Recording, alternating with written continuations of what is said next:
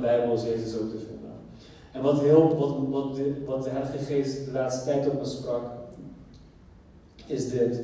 Jezus werd zonde voor ons. En wie heeft deze uitspraak wel eens gehoord? Van, the one who hangs on a tree is cursed. Dus iemand die aan een paal hangt is vervloekt. In het Nederlands. Eigenlijk is een tree dus een boom. Wie kent die uitspraak? Dat Jezus was vervloekt. Hij was vervloekt omdat hij aan het kruis ging. Hij werd een vloek. Ja? Waar komt dit vandaan? Het komt uit Deuteronomium 21.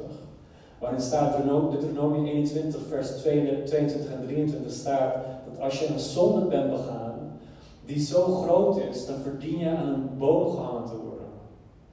Dus aan een paal in het Nederlands. Maar eigenlijk is het boom. En daarom Jesus hung on a tree. En dat is dus eigenlijk, het is vanuit een boom gemaakt natuurlijk, het kruis. Dus hij hing daar. En hij werd zonde voor ons. Dus als je nagaat, waar ontstond zonde? Ook van een boom. Waar een verboden vrucht was. En waar ze van gegeten hebben. Maar Jezus kwam om dat allemaal weer te herstellen. Dus hij vergoot zijn bloed ook weer over een boom. En hij vervulde de wet. Want Deuteronomium 21 zegt dat iemand die de dood verdient, die wordt opgehangen te worden. En daarna zijn lichaam wel, voordat het ochtend is, weer van de boom afgehaald te worden. Maar hij wordt opgehangen om te laten zien wat deze zonde teweeg brengt. Dus mensen kunnen allemaal zien van oké, deze persoon hangt nu hier omdat deze zonde dat teweeg brengt. En Jezus hing daar naakt in schaamte. Zonder schaamte geloof ik. Ik geloof dat hij dat niet allemaal zo voelde. Want ik geloofde wel dat het is beschamend om je Messias zo te zien. Maar hij hing daar. Naakt. Baard uitgerukt. Helemaal tot niets vermorseld, dat je hem niet meer herkende. Daarom zegt de Bijbel ook, hij is niet mooi in aanzien, maar dat heeft te maken met de kruisiging. Ik geloof wel, voor de kruisiging was het een mooie man. Maar toen hij geslagen was, werd hij lelijk gemaakt. Niet mooi om te zien. Dus daarom vervulde hij daar ook Deuteronomium 21. Hij vervulde dat. Hij kwam dat ook te vervullen. En zijn bloed bedekte het kruis. Het bloed bedekte eigenlijk waar zo'n boom voor gediend was om iemand zo op te hangen en waar de vloek ging hangen. Maar Jezus bedekte dat met zijn bloed.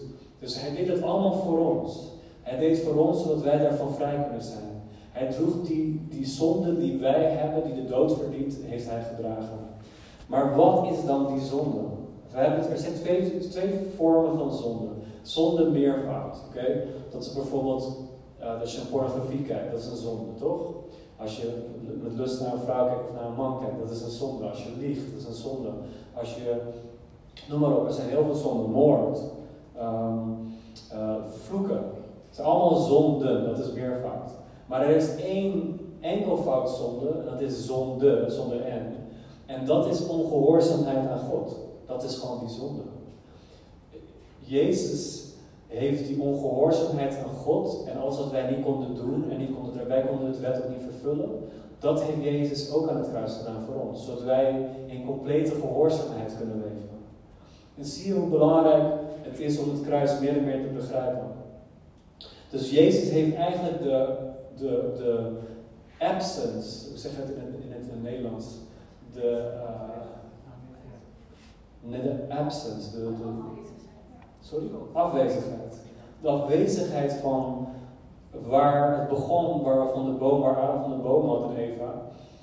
Die afwezigheid van God heeft hij weer teruggebracht. Met een aanwezigheid van God. Zodat wij weer kunnen leven in de tweede Adamras. Dat is Jezus, de laatste Adam. Dat we weer kunnen leven in communie met God. Dus daarom is het zo belangrijk dat we nu leven in het nieuwe verbond. Ik geloof dat als wij nog steeds een oude verbond manier van denken hebben, dan doe je tekort aan wat Jezus heeft gedaan aan het kruis. Er zijn heel veel mensen die zoeken allerlei aspecten bij Jezus van wat ze van hem kunnen krijgen. Terwijl als jij bevrijding nodig hebt, de Vader heeft Jezus gestuurd als bevrijder. Als jij genezing nodig hebt, hij heeft Jezus gestuurd als geneesheer. Als je voorspoed nodig hebt, hij heeft degene gestuurd die arm werd voor ons, zodat wij rijk kunnen zijn. Maar het is wel een persoon, het is Jezus. Maar vaak zoeken wij dingen alleen maar wat we van hem kunnen krijgen. Dus waarom heeft Jezus niet dat Jezus ons alles al nu geeft? Van oké, je bent voor altijd bevrijd nu op aarde. Je bent voor altijd genezen nu op aarde. Waarom is dat er niet? Kan iemand antwoorden? Je mag interactief zijn. Waarom heeft Jezus niet gewoon van, hey, je bent voor altijd nu genezen.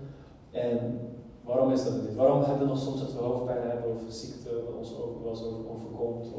Of snap je, als je één keer bevrijd bent, dat je nog altijd bevrijd bent. Waarom is het nog dat je nog steeds weer gebonden kan worden? Leven in een zondige wereld. Maar nog meer? Vrije wil. Vrije wil. Juist. Die is toch goed. Zodat we naar hem toe gaan. Want Jezus is onze bruidegom, weet je nog? En wij zijn zijn bruid. Hij wil dat hij altijd dat voorziet voor jou. Dus dan ben je afhankelijk van hem. Als we alleen maar elke keer krijgen wat hij kan geven, dan mis je de persoon van Jezus. De persoon, Jezus, die wil intimiteit. Hij wil dat wij daar komen waar hij is. En dat we hem zien zoals hij is. Dus eigenlijk toen Adam en Eva aten, toen de zonde kwam, toen werden we heel erg zelfgericht. Zonde maakt je heel erg zelfgericht. Dus je bent bezig met zelfvertrouwen heel veel. Ik merkte altijd dat vroeger, toen ik nog niet zo met God bezig was ik altijd bezig met zelfvertrouwen. Ik moet meer zelfvertrouwen hebben. Of ik moet meer, kijk hier, ik heb hier iets geschreven. Adam and Eve walked naked without shame and self-conscious with God. And sin made them self-conscious, self-sufficient, self-motivational, to seek self-help, self-righteousness, self-seeking, self-absorbed, and all summarized selfish. But the cross of Jesus relieves us from self. As the Bible says, the blood of the cross brought everything back to himself, to innocence, like in Eden. Het kruis verlost je van jezelf. Want hoe vaak zijn wij mensen niet bezig met zelf en ook dat je zelf ergens wil droppen, dat je even los van jezelf bent. Bijvoorbeeld als je naar je psycholoog gaat, je denkt van, ik heb dat nodig, want ik wil even van mezelf af en dan kan ik het gewoon daar plaatsen en dan laat ik de psycholoog er wel mee met mijn problemen. En dan ga je weer weg. Wie herkent dat? Dus of je hebt een vriend of vriendin waar je altijd je hart kan luchten. Je hebt zoiets van, dan kan ik altijd gewoon mezelf even plaatsen en ik hoop dat het daar blijft. Maar ja, je zult toch achterkomen dat je jezelf weer tegenkomt, toch? Maar dat is iets in ons wat Jezus kwam volbrengen ook. Dat we van onszelf afkomen. Dus er is nu alleen maar één ding wat hij wil. Kijk, in plaats van self-righteousness zijn wij God's righteousness. We zijn dan God-seeking in plaats van self-seeking. We zijn God-absorbed in plaats van self-absorbed.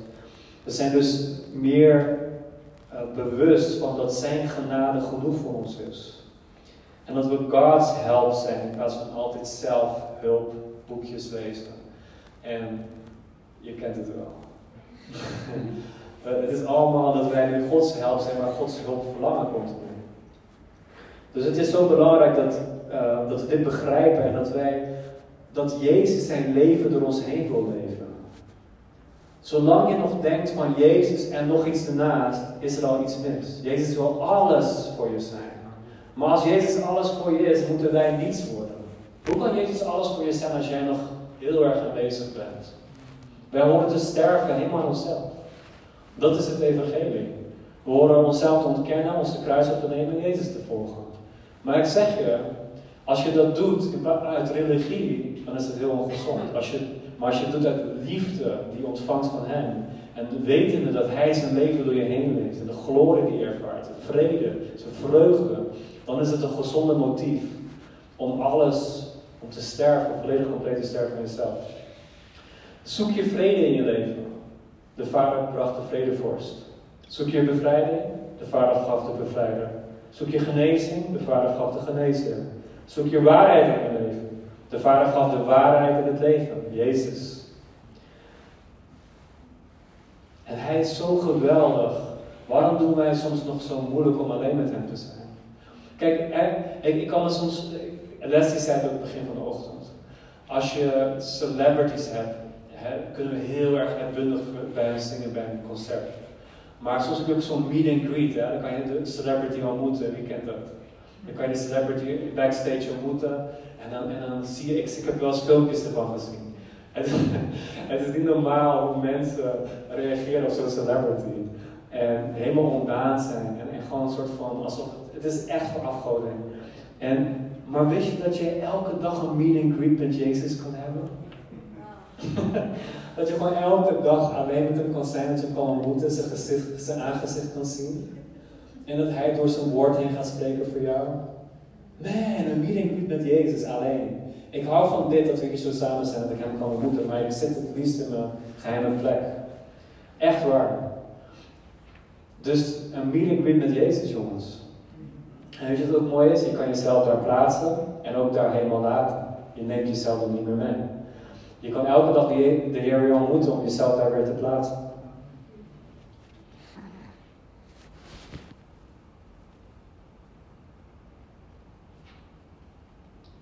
Als je Jezus zei, hou van mij met heel je hart, heel je verstand, al je kracht en hou van een ander als van jezelf.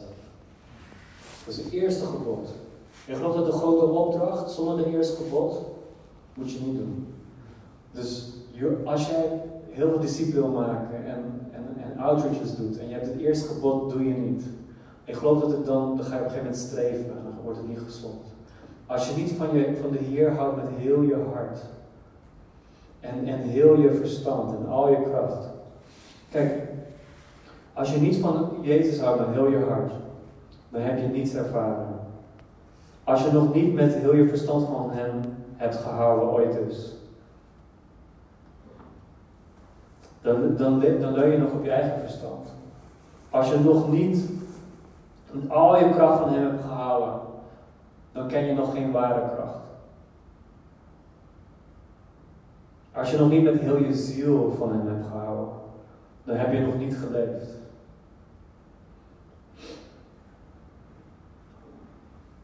Het is zo belangrijk dat. Heb je wel eens een relatie gehad en dat het uitging? Ik heb heel veel relaties gehad in mijn leven. En elke keer als het uitging, dan had ik zoveel pijn in mijn hart. En dan wil je die persoon weer laten zien dat je toch van diegene houdt. En, ken je dat? En dan is het toch, nee, maar ik ben wel een goed persoon. Misschien als je een fout hebt gemaakt. Ik ben wel een goed persoon. En ken je dat? En dan wil je diegene bellen en zeggen, nee, maar laat het nog een keer proberen. En ik hou echt van je.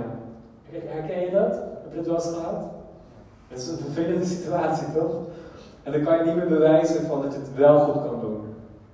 Maar weet je, kijk, dat is het vaak. De Heer zegt, hou van hem met heel je hart. Maar als je van hem met heel je hart houdt, is het ook belangrijk dat je met heel je kracht van hem houdt.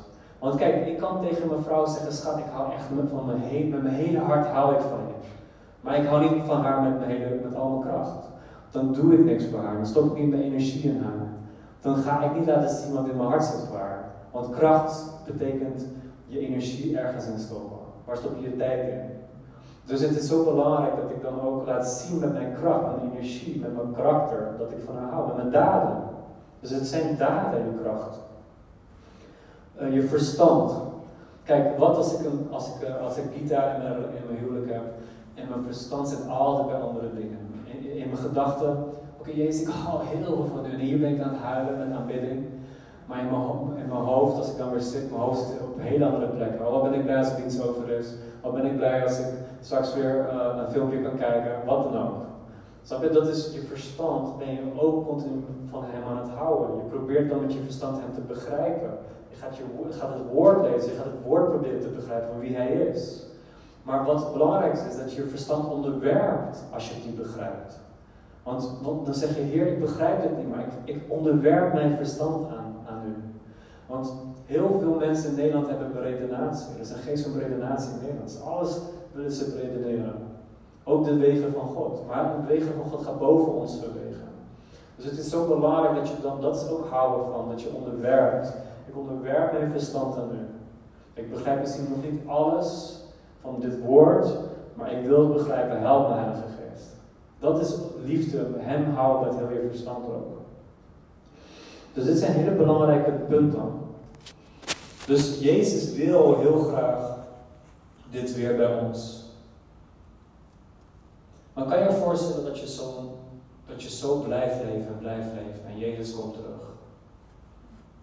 En je bent net als de 10 maagden, die gewoon hun olie niet heeft gevuld, het lampje is niet gevuld. Je bent niet bezig geweest met hem, je bent niet gevuld met de geest. Je bent altijd maar zo van, ja, maar ik hou wel van u, maar ik hou van u met heel mijn kracht. Met heel mijn hart hou ik van u, maar mijn energie stop ik liever ook nog in andere dingen. Hoe denk je dat Jezus gaat reageren? Het verbaast me niks dat misschien mensen hier, en dat is heel pijnlijk om te horen, misschien een van die 10 maagden zijn die niet hun olielampje hadden gevuld. Die niet continu vol zijn van hem en zichzelf helemaal hebben gegeven. En dan is het te laat, dan kan je huilen, Jezus, maar ik wil nog laten zien dat ik van u hou. Maar Jezus, ik wil nog dit voor u doen en dat voor u doen. Maar dan zegt Jezus, ik ken je niet. Dat is pijnlijk. Maar het is wel realiteit. Het is echt de realiteit. Dat we gevuld moeten zijn met hem. Van hem houden, onze levens geven aan hem. Dat is het enige christenleven. Als we volledig overgegeven zijn aan hem. Weet je, ik moest laatst huilen toen want mijn hart kan soms heel koud worden voor Jezus. Maar ik kan niet leven zonder hem. Ik was laatst jarig, Esra ook. En we hadden een mooie verjaardag. We zijn op dezelfde dag jarig. Vrijdag waren we jarig.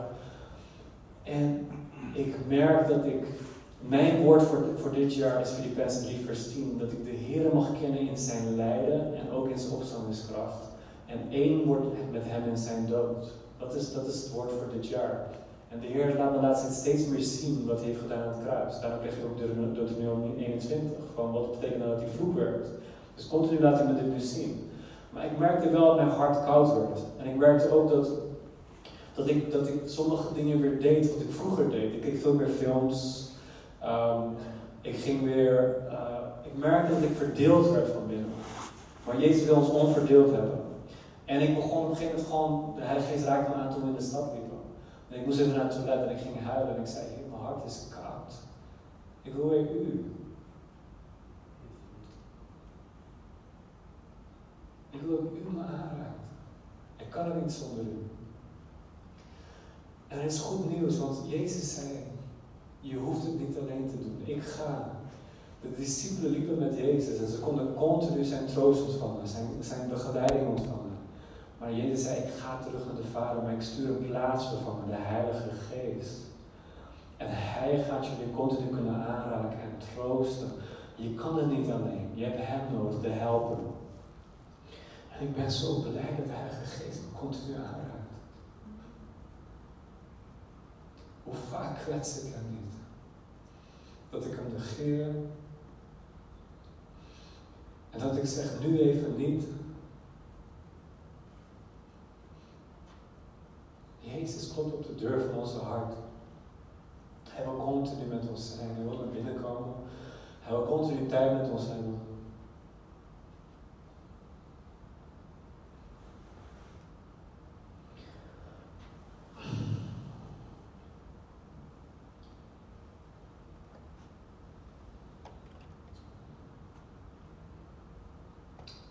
Heel veel van de discipelen kregen heel vaak een blackout. Jezus had net wonderen gedaan en kregen ze weer een blackout.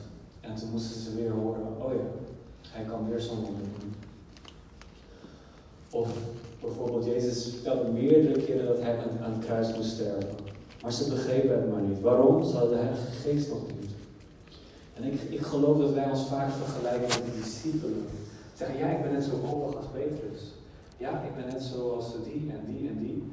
Maar besef dat je je dan vergelijkt met personen die nog niet de Heilige Geest hadden. Wij hebben nu de Heilige Geest.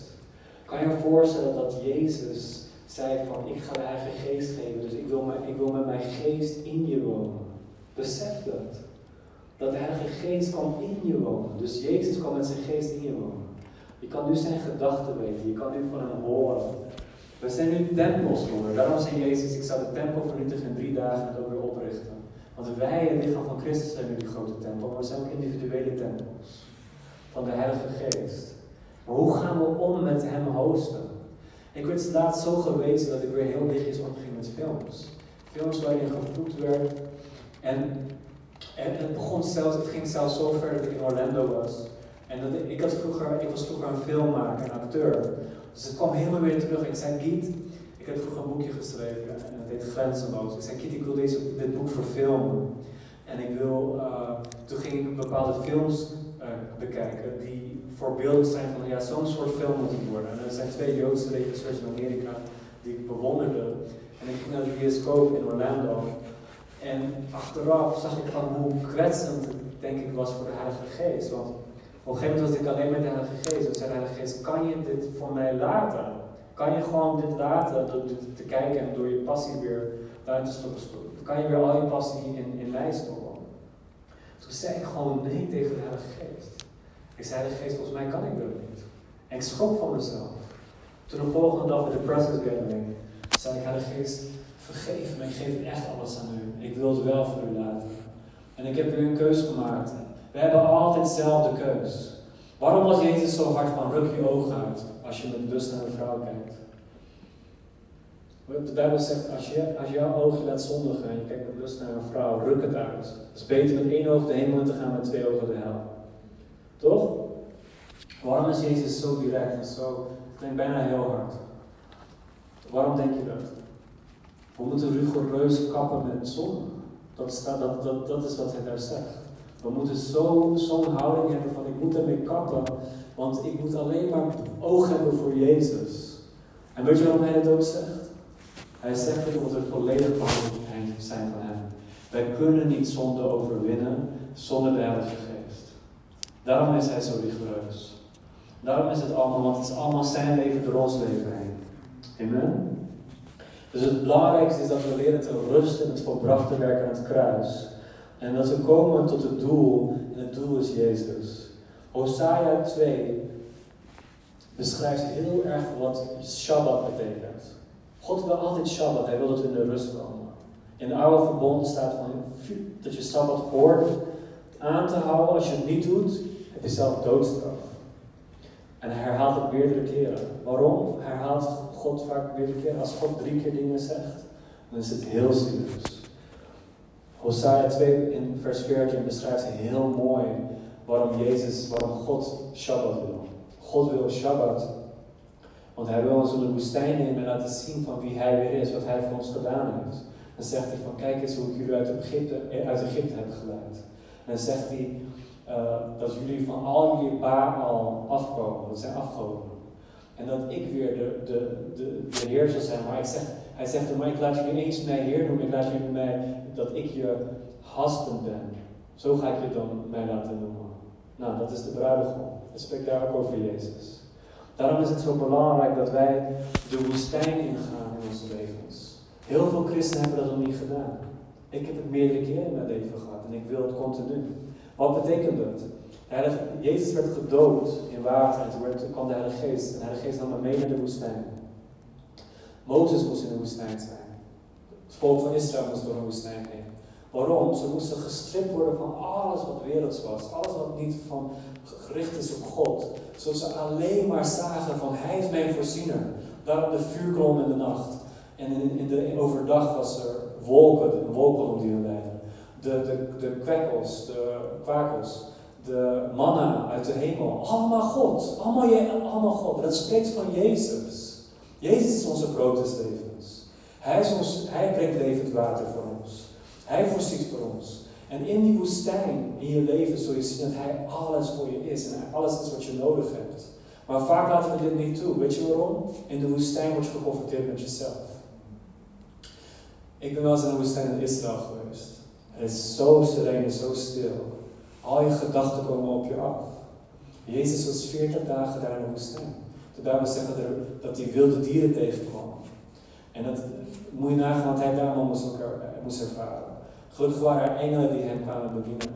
Maar wij zoeken wel vaak als christenen verdoving. We hebben zoiets van, oké Jezus, ik wil u dienen, maar als ik het moeilijk heb, kijk ik weer even porno. Want porno verdooft me. Toch? Laten we eerlijk zijn. Zo gaan we om met Jezus. Terwijl Jezus ging aan het kruis en spoog de wijn uit zijn uit, want hij wilde geen verdoving. Hij wilde door de pijn gaan. Wij horen voor Jezus ook door die pijn heen te gaan. Dat je jezelf tegenkomt, dat je zegt, Jezus, maar ik geef mezelf aan u. Dat je helemaal van jezelf afkomt. Amen. En misschien herken je jezelf hierin. Ik wil hierbij afsluiten, maar misschien herken je jezelf. Misschien zie je van Jezus en dit. Jezus en mijn liefde voor films. Jezus en games. Jezus en mijn carrière. En dat je daar je verdoving nog steeds in ervaart of ziet. Maar laat Jezus alsjeblieft, ga door die pijn heen met Jezus. Je wil niet weten dat ik nog steeds elke dag zo ben. Weet je, dat ik zo afhankelijk ben. We zijn elke dag afhankelijk.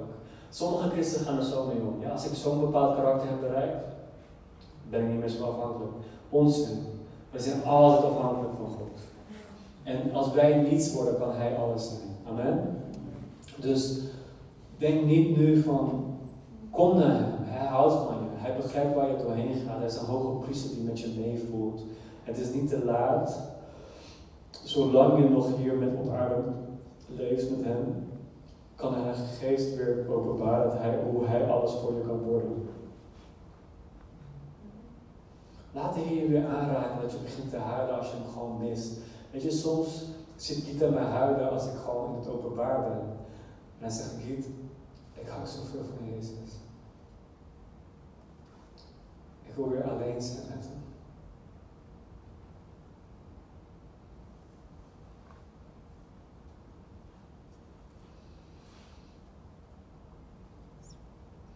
Misschien herken je jezelf hierin. Dat je denkt van, ja Jezus, u bent niet alles voor mij. Ik ben nog niet tot niets gekomen. Ik moet tot niets komen. En misschien heb je zoiets van, zoals Petrus, toen hij 3 keer Jezus had ontkend, ging hij weer terug naar de dingen die hij kende. Ik ging ook terug toen ik niet zo met Jezus bezig was, naar de dingen die ik vroeger kende. Mijn passies van vroeger. Mijn ambities van vroeger. Jezus ging terug, of Petrus ging terug naar het vissen. En hij had weer een aanraking van Jezus nodig. En Jezus zei 3 keer, om te herstellen van 3 keer ontkenning, zei hij, hou je van mij. Voed aan mijn schapen. Hou je van mij, voed aan mijn landen. Hou je van mij. En Petrus begon te huilen. Ja, ik hou van u, Jezus. En misschien ben je hier vandaag en moet je dat weer uitspreken naar Jezus, maar ook een keus maken om rigoureus te stoppen met bepaalde zonden. Weet je, ik leef bij het kruis. Want bij het kruis kan ik elke keer door mezelf inleven. Ik ben zo blij dat dat er is, want dan kan ik weer de bruidegom ontmoeten en die liefdes- en glorie-exchange hebben met onze bruidegom, Jezus. Als jij hier bent, sluit je ogen. En je wil weer dat Jezus alles voor je wordt. Dat Hij je die vrede geeft. Die vrede die Hij geeft is onbeschrijfelijk. Ik ervaar die vrede weer in mijn leven. Ik ben gestopt met, ik had Disney Plus, moest ik afsluiten. Ik moest Netflix afsluiten. Ik moest weer meer tijd, prioriteit hebben, nog meer met de Heer te zijn, terwijl ik dat al 1 uur per dag deed. En de Heer wil dit zo doen door je leven heen. Maar Hij vraagt nou een keuze van jou. En geloof me, het is niet moeilijk als jij gewoon zegt, Heilige Geest, help mij. Sluit je ogen. En als je weer naar het kruis moet komen, wil ik je aanraden om elke dag naar het kruis te gaan, jezelf in te leven, zodat je jezelf daar kan laten.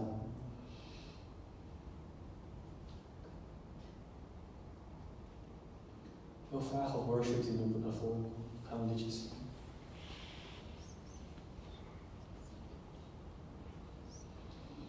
Denk gewoon even wat Hij voor je gedaan heeft. Denk in je hart, misschien is er iets in je hart wat je echt moet geven. Want Hij wil de enige plek, de hoogste plek in je hart. De hoogste plek in je hart.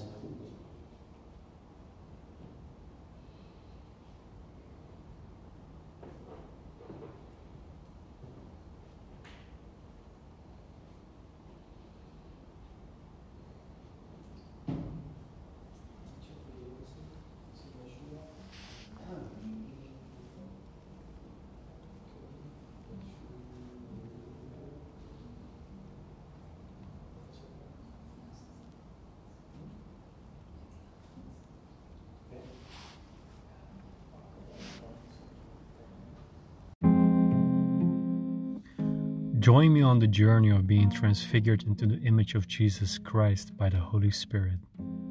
Love and shalom in Yeshua.